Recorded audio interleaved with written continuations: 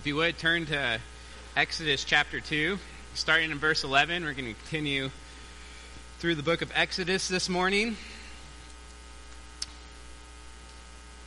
Verse 11, if you would read along with me.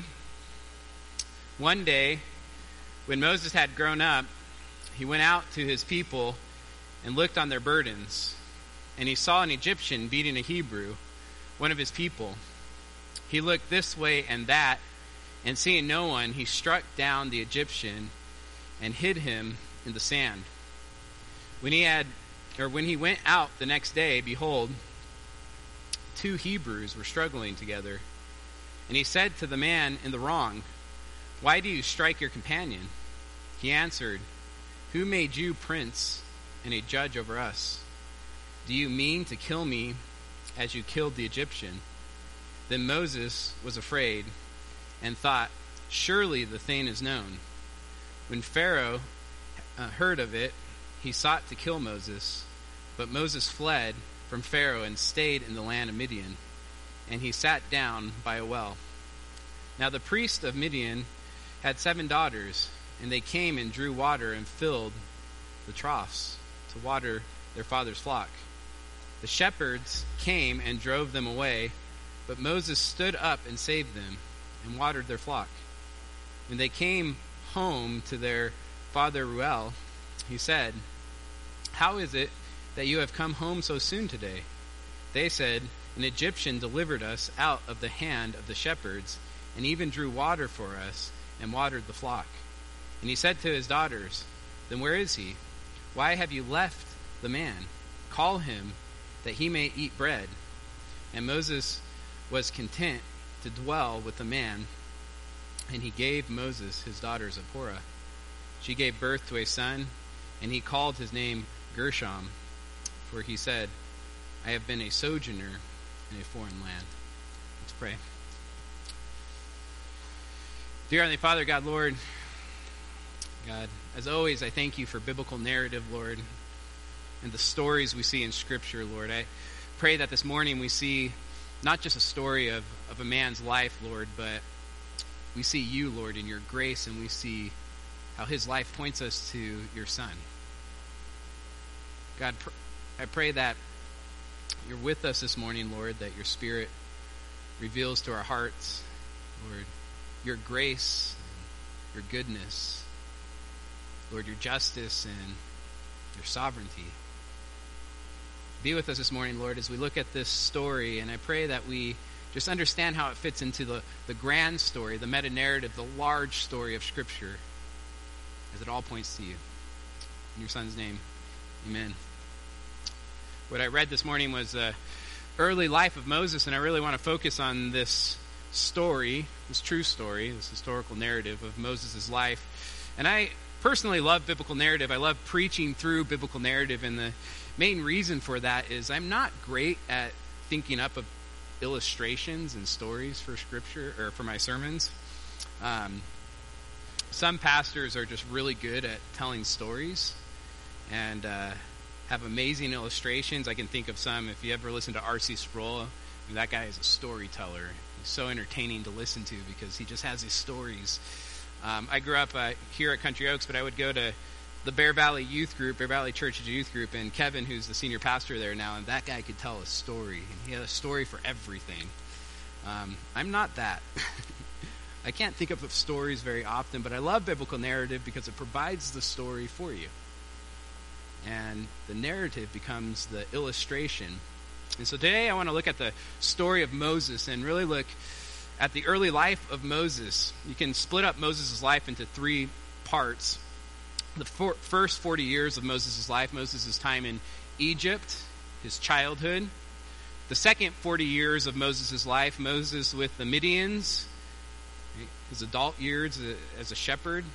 And then the last 40 years of Moses' life, Moses in the wilderness with Israel. It's really the rest of the book of Exodus, past the point that we're going to be going over today. The first 2 parts, first 40 years of Moses' life and the second 40 years of Moses' life, we're going to cover today. That means we're going to be covering 80 years of this man's life in one sermon. And that'll be the first 2 parts of this sermon. But Finally, I want to look at a few observations that we see from this text, and a few observations from the first 80 years of Moses' life. And we're going to spend most of our time there this morning. So if you would, though, look at verse 11. This is the first 40 years of Moses' life, his time in Egypt. And it says this in verse 11. One day, when Moses had grown up. That's it. There's 40 years in that one little line right there, in one verse. Verse 11, Moses is 40. And we learned this in Acts 7, actually. Meaning this one verse, there's very little about Moses' childhood. Verse 10, if you look at that, Moses was a baby, or he may have been 2 or 3 years old. And then verse 11, he's 40. And before I move on and talk about this time in Egypt, I do want to point out, as I pointed out last week, the similarities to the Gospels here. Last week we saw the king of Egypt kill all the newborn babies that were born around Moses' birth. Yet Moses was saved. Very similarly, King Herod killed all the newborn babies born in Bethlehem around the time of Jesus' birth. Yet Jesus was saved. Today, just like Jesus, we see that there's not much about Moses' life or his upbringing as a child. There's a lot about Moses' birth, but not much until he's age 40, just like there's a lot about Jesus' birth, but not much until he was around age 30 and started his ministry. Really very little information about Moses' upbringing, but what we do know is that Moses lived a privileged life in wealth and comfort. He was the son of the princess of Egypt, adopted into the most powerful family in the world at that time. We also know that he had a first-class education, and this is not just a guess, that's probably what would have happened. Acts 7:21 tells us, it says this, Pharaoh's daughter adopted him and brought him up as her own son, and Moses was instructed in all the wisdom of the Egyptians, which in this time was the best education you can get in the world. He would have learned rhetoric, mathematics, astronomy, architecture, music, medicine, law, the art of diplomacy, and probably, as we'll see in our text today, hand-to-hand combat. Moses grew up well-educated, privileged, really grew up a life of comfort. We also learn in this one verse that Moses knew about his heritage. He was an Israelite, and he knew it. Look at verse 11 again. It says this, one day when Moses hadn't grown up, Moses is 40 at this point, he went out to his people, and he looked at their burdens, and he saw an Egyptian beating a Hebrew, one of his people. Remember, Moses is the author of both Genesis and Exodus. He's talking about his own life, and he says the phrase, his people, twice. He went out to his people. He saw an Egyptian beating a Hebrew of one of his people. Moses is making it clear to us that he knew he was an Israelite, and he knew his people were being oppressed.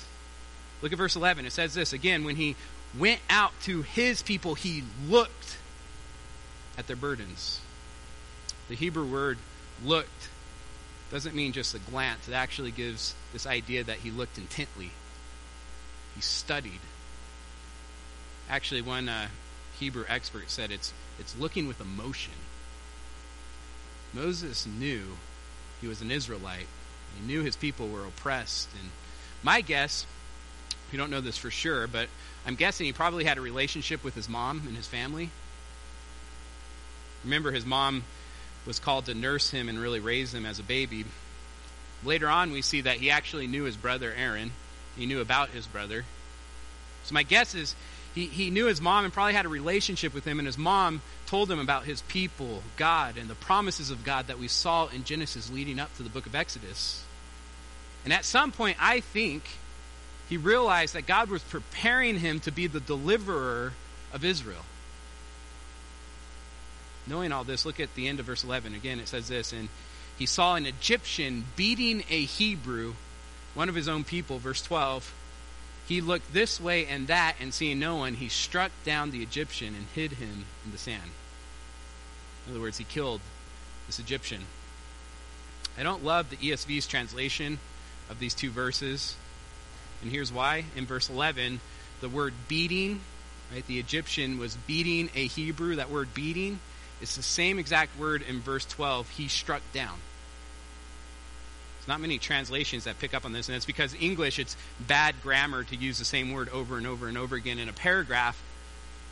Unfortunately, though, a lot of authors in Scripture use the same word over and over again to prove a point or to make an observation. So the NET, the New English Translation, which is actually a new translation, it's a good translation. It's very, very word for word in the Hebrew and the Greek. It says it this way, verse 11, and he saw an Egyptian man attacking a Hebrew man, one of his own people. He looked this way and that and saw that no one was there, and then he attacked the Egyptian. The reason why this is important, it really helps you see the connotation, and I think Moses is doing this on purpose, of the word beating or attacking. Moses saw an Egyptian beating or attacking a Hebrew. This word is used 498 times in the Old Testament. 300 times it's translated strike or struck. 50 times it's translated struck down or killed. In other words, the connotation of this word is that this was a deadly beating. In other words, it gives the idea if Moses didn't do anything, in other words, if he just ignored what was happening, the Egyptian probably would have beaten this man to death. Therefore, Moses saved the Israelites' life by stepping in. And that's important. We're going to see over and over again in this short two portions of Scriptures, two paragraphs of Scriptures about Moses' life, that he had a zeal for justice. He had a heart for the oppressed. But here, what is also important, this was still murder. Moses' zeal and impulsiveness led him to murder. Many people in the history of the church have tried to justify Moses' actions here. This includes John Calvin and Thomas Aquinas. But I agree with Augustine and many others that see this purely as murder. There's a couple of reasons why I think this was murder and not justified. First, he looked around to make sure no one was looking. Right, look at verse 11 or 12 again. It says this: he looked this way and that, and seeing no one, he struck down the Egyptian.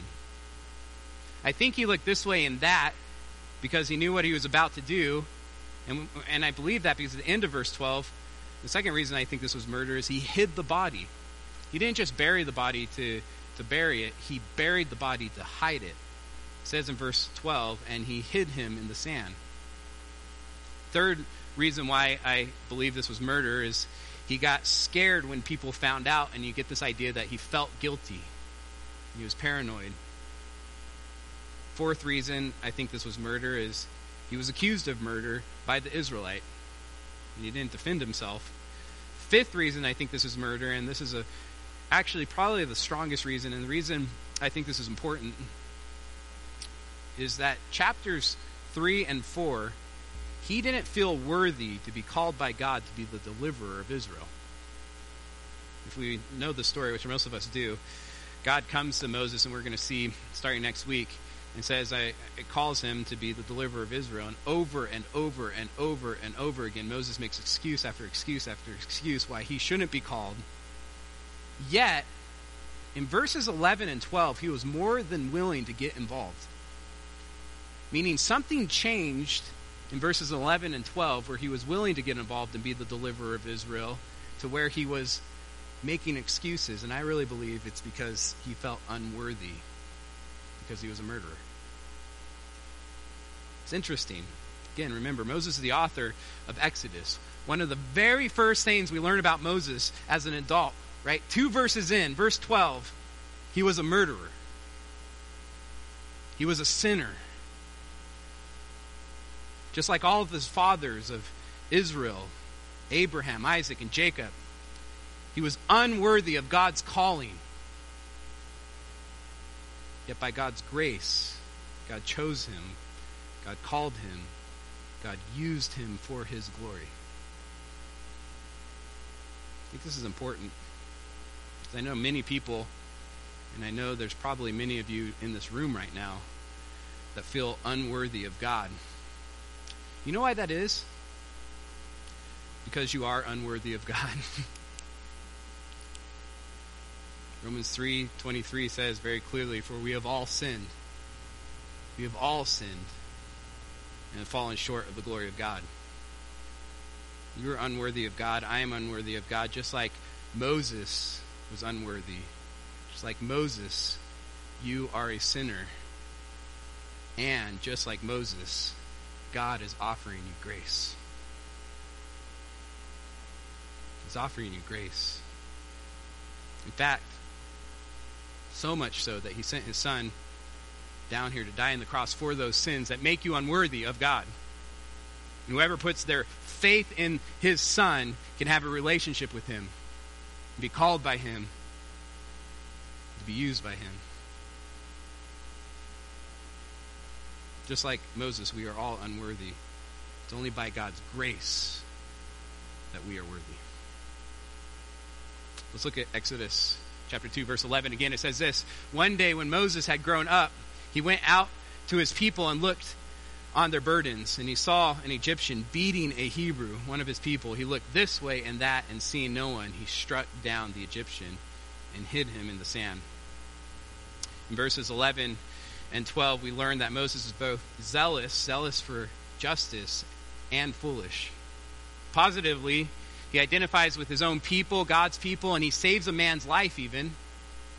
Negatively, he behaves impulsively and commits a terrible crime.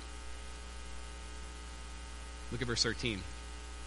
"When he went out the next day, behold, two Hebrews were struggling together." I just want to remind you of the context of this passage. This is the very next day after he murders the Egyptian, and two Israelites now are fighting. And he, this is Moses, said to the man in the wrong, "Why do you strike your companion?" Again, we see Moses' zeal for justice. He said to the man in the wrong. In other words, he made a judgment. And he confronts not both men, he confronts the man in the wrong. And he says, "Why do you strike your companion?" Again, that word strike's important here. It's the same Hebrew word used in 11 and 12.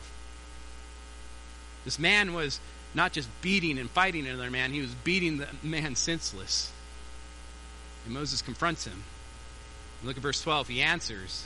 The man answers Moses. He answered, "Who made you a prince and a judge over us? Do you mean to kill me as you killed the Egyptian?"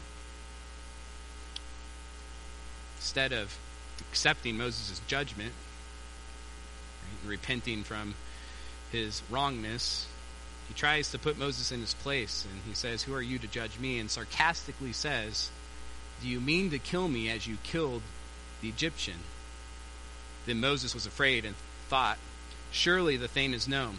Now remember, this is just one day later after Moses has killed this Egyptian.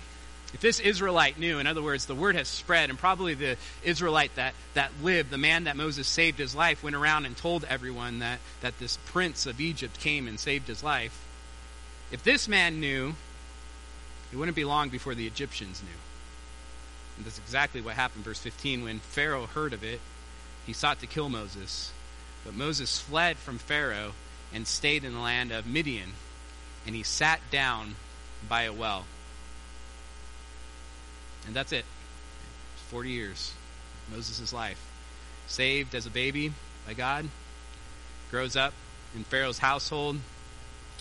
Stops a beating of an Egyptian on an Israelite. Saves the Israelite's life. But in doing so, murders an Egyptian. And then he flees to the land of Midian. It's the first 40 years of Moses' life. Now I want to look at the second 40 years of Moses' life. Moses' life with the Midianites in Midian. Okay, look at verse 15 again. It says this: when Pharaoh heard of it, he sought to kill Moses. But Moses fled from Pharaoh and stayed in the land of Midian. And he sat down by a well. Now verse 16. Now the priests of Midian. Let's stop there for a second. The Midians, or the Midianites, were a nomadic people. It's important to know that. In other words, the nomadic people, they didn't have a land. They moved from place to place to place in the desert. Therefore, it's hard to know exactly where the land of Midian is. But who are the Midianites? I think it's important that we know a little bit about them. They're probably descendants of Abraham. We learned about Abraham, the father of Isaac, who was the father of Jacob, who was the father of Israel. Probably descendants of Abraham. Abraham, after Sarah died, got remarried. In Genesis 25, verse 1, it says this: Abraham took another wife, this is after Sarah died, took another wife whose name was Keturah. She bore him Zimran, Jokshan, Midan, and Midian. The Midianites were descendants of Abraham. Therefore, there is a good chance they knew about the one true God. Maybe limited knowledge that has been passed down from Abraham to Keturah and there all the way down to Midian, and then his kids and his kids and his kids. There's a good chance they had a limited knowledge of the one true God. And look at verse 16. It says this: Now the priest of Midian. You're familiar with this story. This is Jethro or Ruel. Both of these names are used for this priest of Midian. Ruel probably is a family name, maybe his dad's name. And he had that name, the family had that name until his dad died. Jethro seems to be his personal name. Either way, look at verse 16. It says this: Now the priest of Midian had 7 daughters, and they came and drew water and filled the troughs to water their father's flock. Now, in this culture, it was unusual for a woman to be shepherding sheep. So this was an unusual sight. Probably means Jethro didn't have any sons to do this job, only 7 daughters. And because of this, there was no sons or men with these 7 daughters. Look at verse 17. It says this: The shepherds came and drove them, that's the 7 daughters, away. Let me just be clear. These shepherds are bullies. That's who they are and portrayed in this passage. Think about this. If you read the context and what's going on in the story, the woman would fill the troughs, meaning they would do all the hard work, and these men, these shepherds, would wait till the troughs were full, and then would come and drive the women and their sheep away and feed their own, or water their own. They drove them, the 7 daughters, away to water their own flocks. In other words, they let them do all the hard work and then stole the water from them. Look at verse 17 again. It says, The shepherds came and drove them away, but Moses stood up and saved them and watered their flock. Again, we see this zeal, even courage. Right? He was concerned for these young ladies and drove away these shepherds. Again, he probably had some kind of knowledge in hand-to-hand combat, or at least he was a strong guy, because he seems to win every fight he gets in. Right? He fights off these men. And then on top of that, he waters the 7 daughters' flocks. Now I want you to remember this. Moses was royalty. I mean, he just came from the royal household. He spent his first 40 years of life in royalty. A proud Egyptian. These foreigners were nobodies. And women back in that day and age had no honor. But Moses had a heart for those that were oppressed. He even fills their troughs for them. Verse 18. When they came home to their father Reuel, he said, How is it that you have come back or come home so soon today? They said, An Egyptian delivered us out of the hand of the shepherds, and even drew water for us and watered the flock. He said to his daughters, Then where is he? Why have you left the man? Call him, that he may eat bread. And Moses was content to dwell with the man, and he gave Moses his daughter, Zipporah. She gave birth to a son, and he called his name Gershom. For he said, I have been a sojourner in a foreign land. Gershom means something like a stranger there. Moses is now a stranger in a foreign land. And he spends the next 40 years of his life as a foreigner in a foreign land, as a stranger in that land. When we get to chapter 3, we see Moses is 80.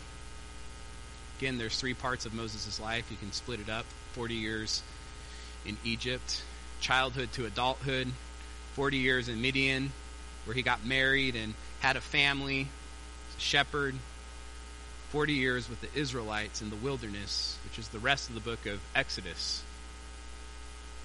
Right? That's the story. In these short passages, it covers 80 years of Moses' life.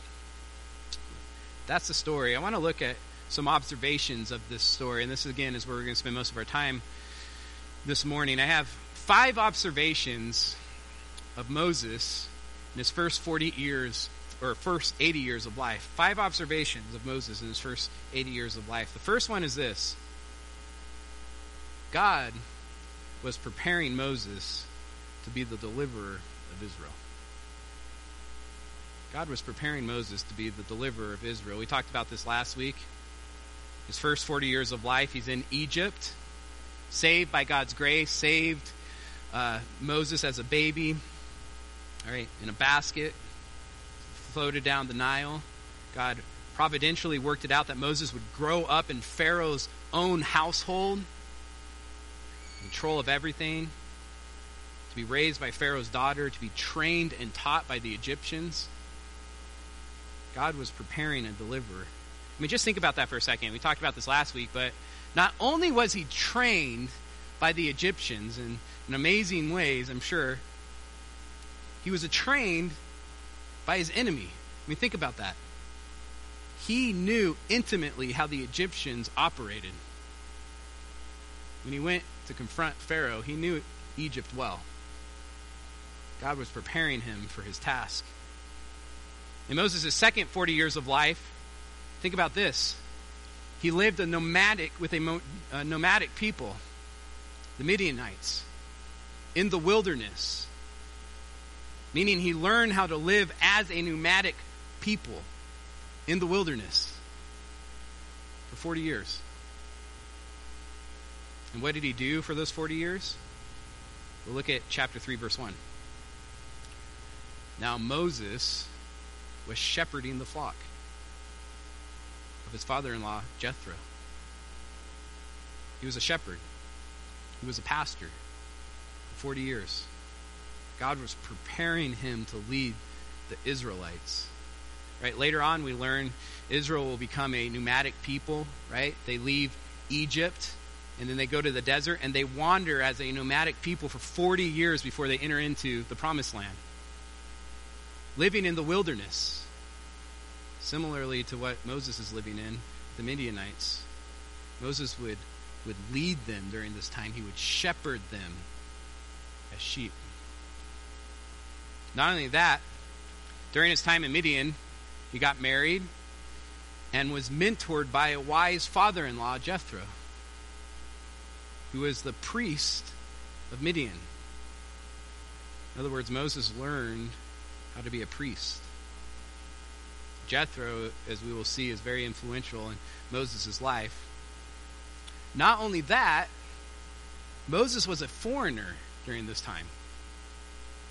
Even though he was an Egyptian and he's grown up in Egypt, right, as an Israelite in Egypt, he probably didn't ever feel like a foreigner in Egypt. He grew up in comfort and wealth, prosperity, and acceptance. But in Midian, he was a foreigner. Look at verse 22. It says this: she gave birth to a son, and he called his name Gershom, and he said, I have been a sojourner in a foreign land. It's really only at this point that Moses, I believe, truly can sympathize with the Israelites who were foreigners in a foreign land.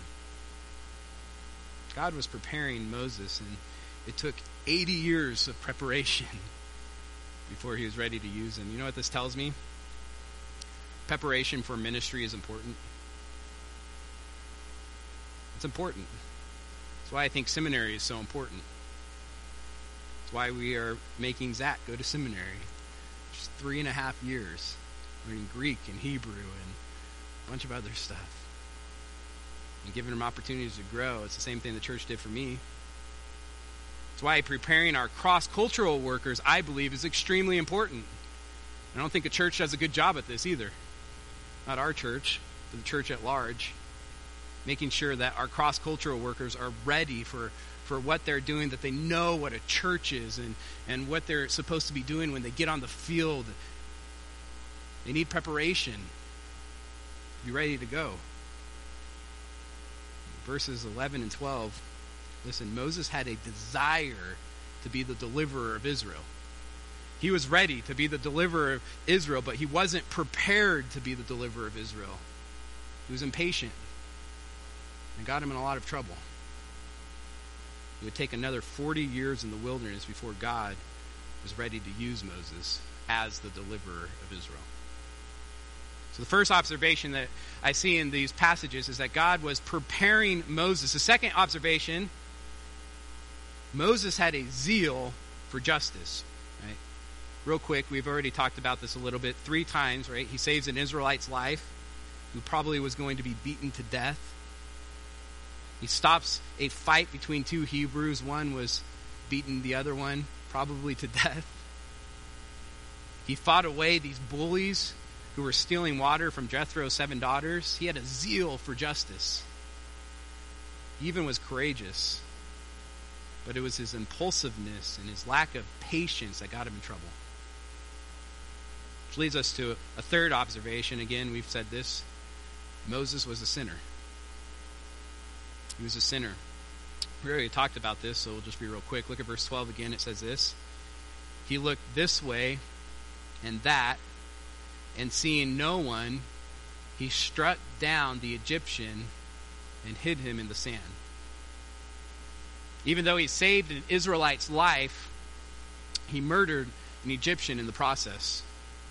Moses was a sinner, just like his predecessors, just like Abraham, just like Isaac, just like Jacob, just like Judah. All sinners, all saved by God's grace. Just like the people that would come after him. David, Solomon, Peter, Paul. All sinners saved by God's grace. Just like each one of us that has put our faith in Christ. Leads to a fourth observation of Moses, and I think this is one that gets overlooked, so I want to spend some time on this. Moses had faith in God. Moses had faith in God. Moses was a sinner, for sure. But Moses also had faith in God, and I think this gets overlooked by his sin. So I want to spend some time here. If you would, turn to Hebrews chapter 11, verse 24. We'll be back in Exodus, so put a bookmarker there. Hebrews chapter 11, verse 24. It's in the New Testament.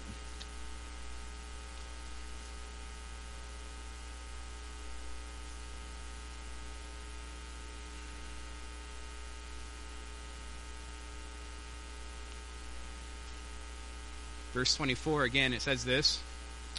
By faith, Moses, when he had grown up, refused to be called the son of Pharaoh's daughter. Again, in Exodus 2, verse 11, Moses saw the oppression of his people. It says in verse 11, Exodus 2, verse 11, one day when Moses had grown up, he went out to his people and looked. He studied. He looked with emotion. He saw their burdens, saw the oppression. At this point, Moses had a choice. He could ignore the oppression, ignore what's happening, and enjoy his life of luxury, peace, and affluence. Or he could choose to risk it all, to sacrifice everything by faithfully following God and identifying with the people of God. He had a choice. Again, look what verse 24 says. By faith, Moses, when he was grown up, refused to be called the son of Pharaoh's daughter. Right? Even though he didn't do it right? He was a sinner. It took faith to leave everything behind and follow God. Verse 25, choosing, again, he made a choice. Choosing rather to be mistreated with the people of God than to enjoy the fleeting pleasures of sin. Again, Moses could have chosen to do nothing. In fact, all 3 times he did something, he could have chose to ignore what was happening. To turn a blind eye, to live in comfort, to enjoy the ease of life in this life. But he chose instead to be mistreated with the people of God than to enjoy the fleeting pleasures of sin. Just a side note, the pleasures of sin are always fleeting. And I don't want to be clear too and honest. Sin is pleasurable, or it wouldn't be a temptation, but it's fleeting. In fact, everything that's outside of God in this world is fleeting enjoyment.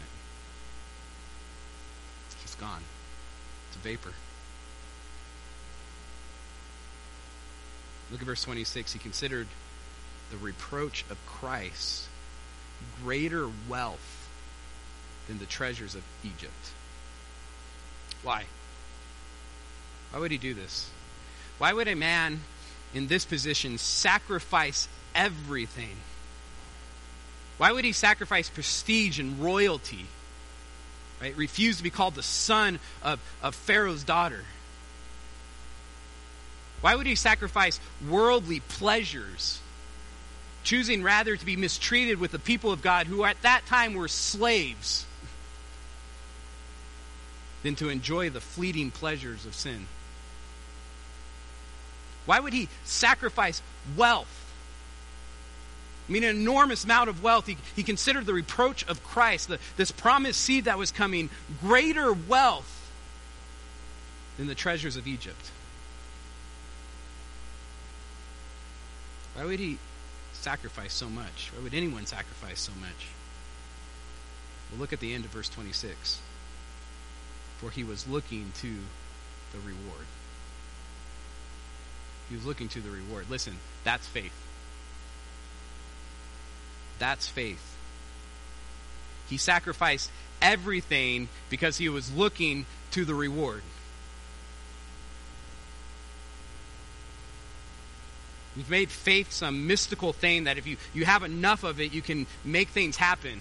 That's not faith. Faith is saying in your heart, God, I trust you. I have faith that following you will bring more joy than anything this world has to offer. That's faith, at least according to Scripture. In fact, turn one page over to Hebrews 10, verse 6. Go back one page.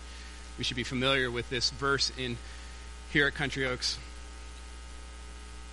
It just flat out tells us what faith is. It says this, and without faith it's impossible to please him. That's God. In other words, without faith you can't please God. It's only through faith that we can please God. Whoever would draw near to God must believe, must have faith in two things. One, that he exists. You need to have faith that there truly is a God. The God of Scripture. And that, the second thing, he rewards those who seek him. That's faith. Faith is believing that following God will bring more joy, a greater reward than anything else this world has to offer. Moses considered. He thought through it. He weighed it out. Moses considered the reproach of Christ greater wealth. Right? This is a value judgment. He's thinking it out. What's more valuable?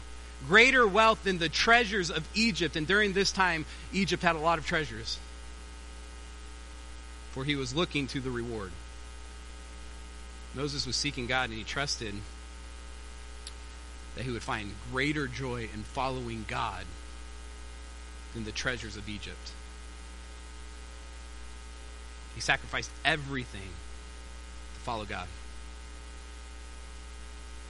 You know who this reminds me of? It actually reminds me of Paul. Let me think about that. Turn to Philippians chapter 3, verse 7.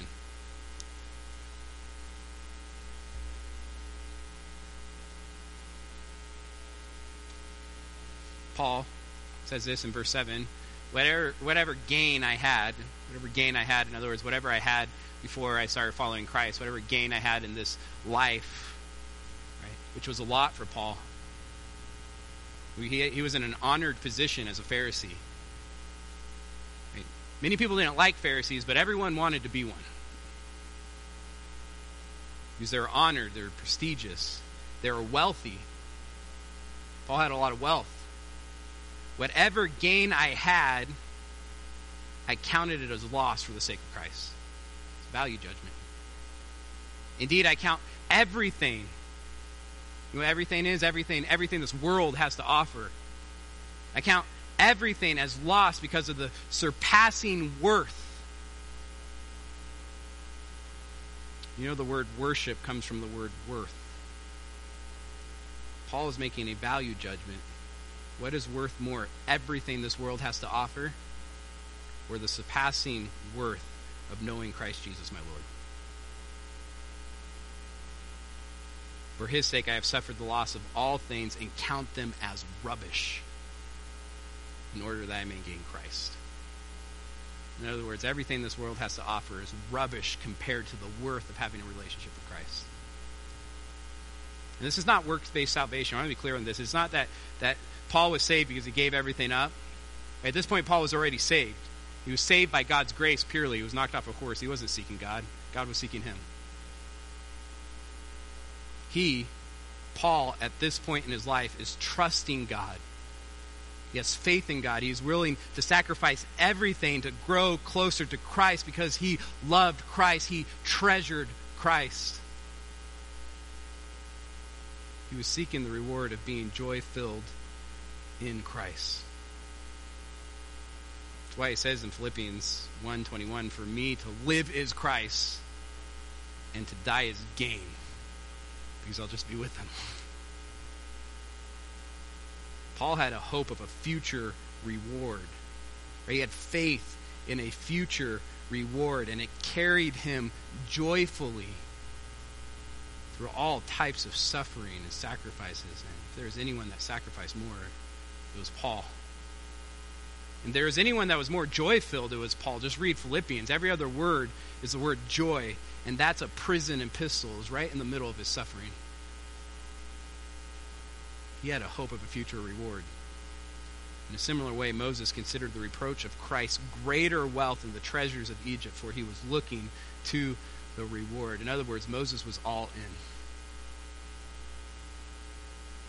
Paul and Moses really learned a valuable lesson. That's why I'm spending so much time here. It's something that we all need to understand.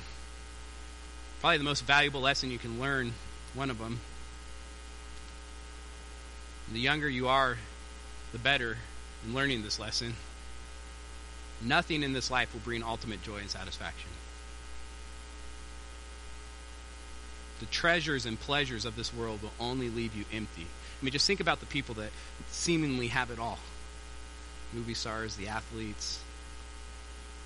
Start digging into their lives and they're all miserable. Money won't bring joy, satisfaction. Prestige, the pleasures of this world won't bring joy and satisfaction. Moses figured that out at some point. Only God can bring satisfying and lasting joy. And Moses said, I'm all in. Paul said, I'm all in. Paul, I count everything as lost because of the surpassing worth of knowing Christ Jesus my Lord. For his sake I suffer the loss of all things and count them as rubbish in order that I may gain Christ. Moses considered the reproach of Christ greater wealth than the treasures of Egypt, for he was looking to the reward. The reward is joy. Ultimate satisfying joy in Christ. The reward is a relationship with God that will be satisfying joy for eternity. Moses was a man of faith. This leads me to my fifth and final observation of the passage this morning. Moses is a type of Christ. He's a type of Christ. Turn back to Exodus chapter 1. Exodus chapter 1. This is so important that we understand. In fact, there's a major heresy that comes out of the book of Exodus because people don't understand that Moses is a type of Christ. And Moses' life points us to Christ. I hope you've been seeing this because for the last 3 weeks I've been pointing it out. It's super important in understanding Exodus, and I'll continue to point it out as we continue going through the book of Exodus. Let me just remind you right? That in chapters 1 and 2, there's a number of allusions that point us back to Genesis. It's one of the reasons we went through Genesis, so we can see these allusions. And Moses, who's the author of both Genesis and Exodus, wants us to ground what's happening in Exodus in Genesis, right? Foundation is Genesis, and Exodus is building off that. It's the continued story of Exodus. We learned that in Exodus 1 through 4. It points us back to Genesis, showing us that Exodus is a continued story of Genesis. Exodus chapter 1, verse 7, we spent a lot of time on this last week, is an allusion to the garden. It's hope. Right, again, Genesis 1:28 says this, and God blessed them, that's Adam and Eve, and he said to them, be fruitful and multiply and fill the earth. In Exodus chapter 1, verse 7, it says this, but the people of Israel were fruitful, and they increased greatly, and they multiplied and grew exceedingly strong, and so that the land was filled with them. Verse 7 points us back to the garden. It's hope. It's hope that one day the people of God will commune again with God in paradise. Verse 7 also points us to the promises made to Abraham, a great nation, right? And not just a great nation, but that this great nation will be a blessing to all nations. It's hope. Again, last week we spent a lot of time on this one verse. But chapter 2, this hope is focused on one person.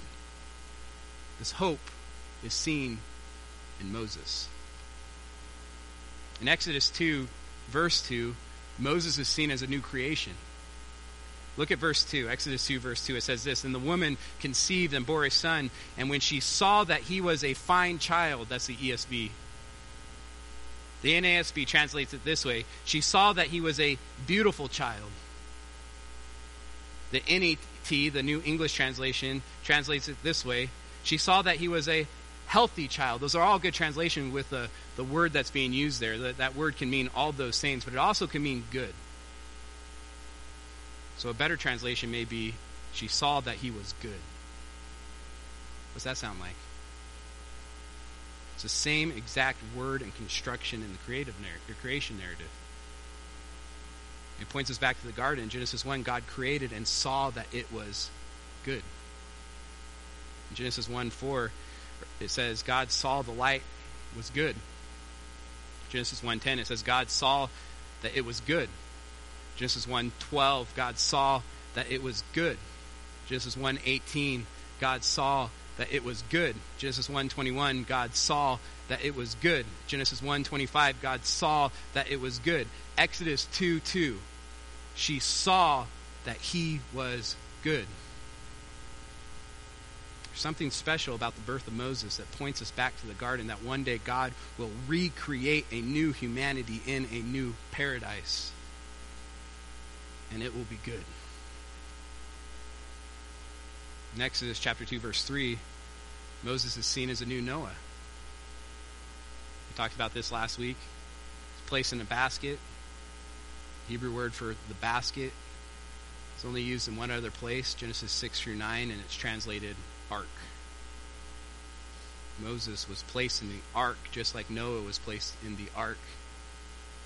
Floats down the Nile, saved from an evil people. In Exodus chapter 2, 15 through 22, what we just went over, we see Moses as a new Jacob. I mean, think about it. Just like the patriarch Jacob, Moses flees from his homeland. He flees from his family even, afraid that they're going to kill him. He comes to a well, encounters female shepherds in distress, which was very unusual. Resolves the problem, waters their sheep, then is taken back to their home, meets their father, and is married into the family. Parallels of Moses and Jacob are numerous and obvious, but the significance is this. Moses is being portrayed as the new hope and the new father of Israel. One commentator put it this way. Moses has the status of being a new father of Israel. He will lead them out of Egypt just as Jacob had led them into Egypt. Therefore, Israel is at the center of God's restoration of humanity, and Moses is the man through whom this work takes place. Moses is being portrayed as the hope of Israel in chapters 1 and 2. But even though Moses is being depicted this way, he is not the ultimate hope of Israel. Moses' life throughout all of the book of Exodus was meant to point us forward to a greater and better Moses. Moses is a type of Jesus. His life is meant to point us to Jesus. And I know this for sure because of Hebrews chapter 3. If you would, turn there and we'll be done this morning. Hebrews chapter 3, verse 1.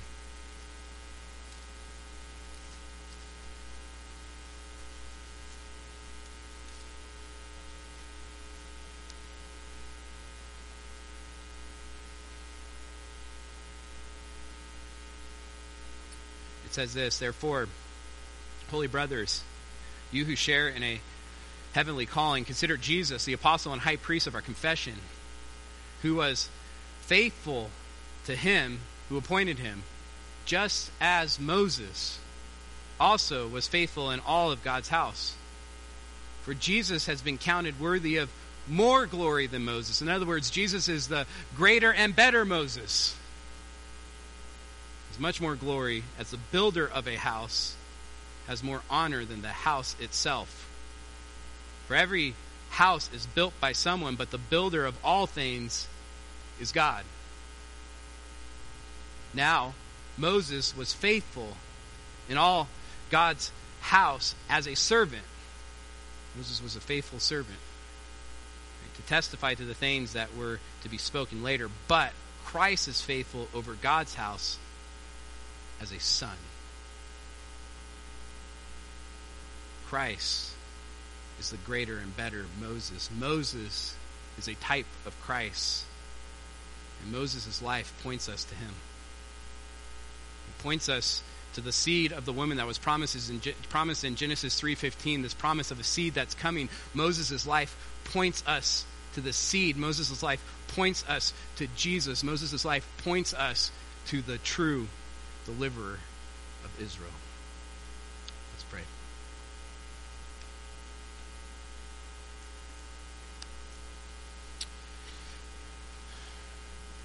Dear Heavenly Father, Lord God,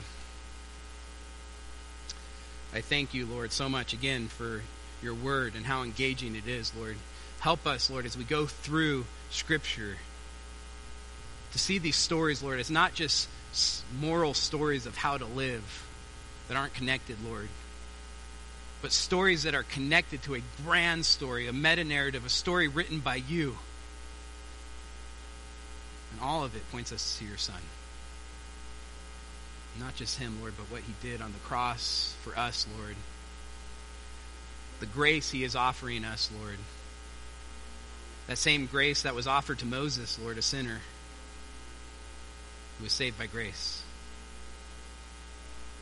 Moses' sins were placed on Jesus' back because he had faith in you and this coming seed. Lord, I pray for us, Lord, that we would have faith in your Son, Lord. That if there's anyone that's here this morning or is listening online that doesn't know about Jesus or hasn't put their faith in him, that they would do that now.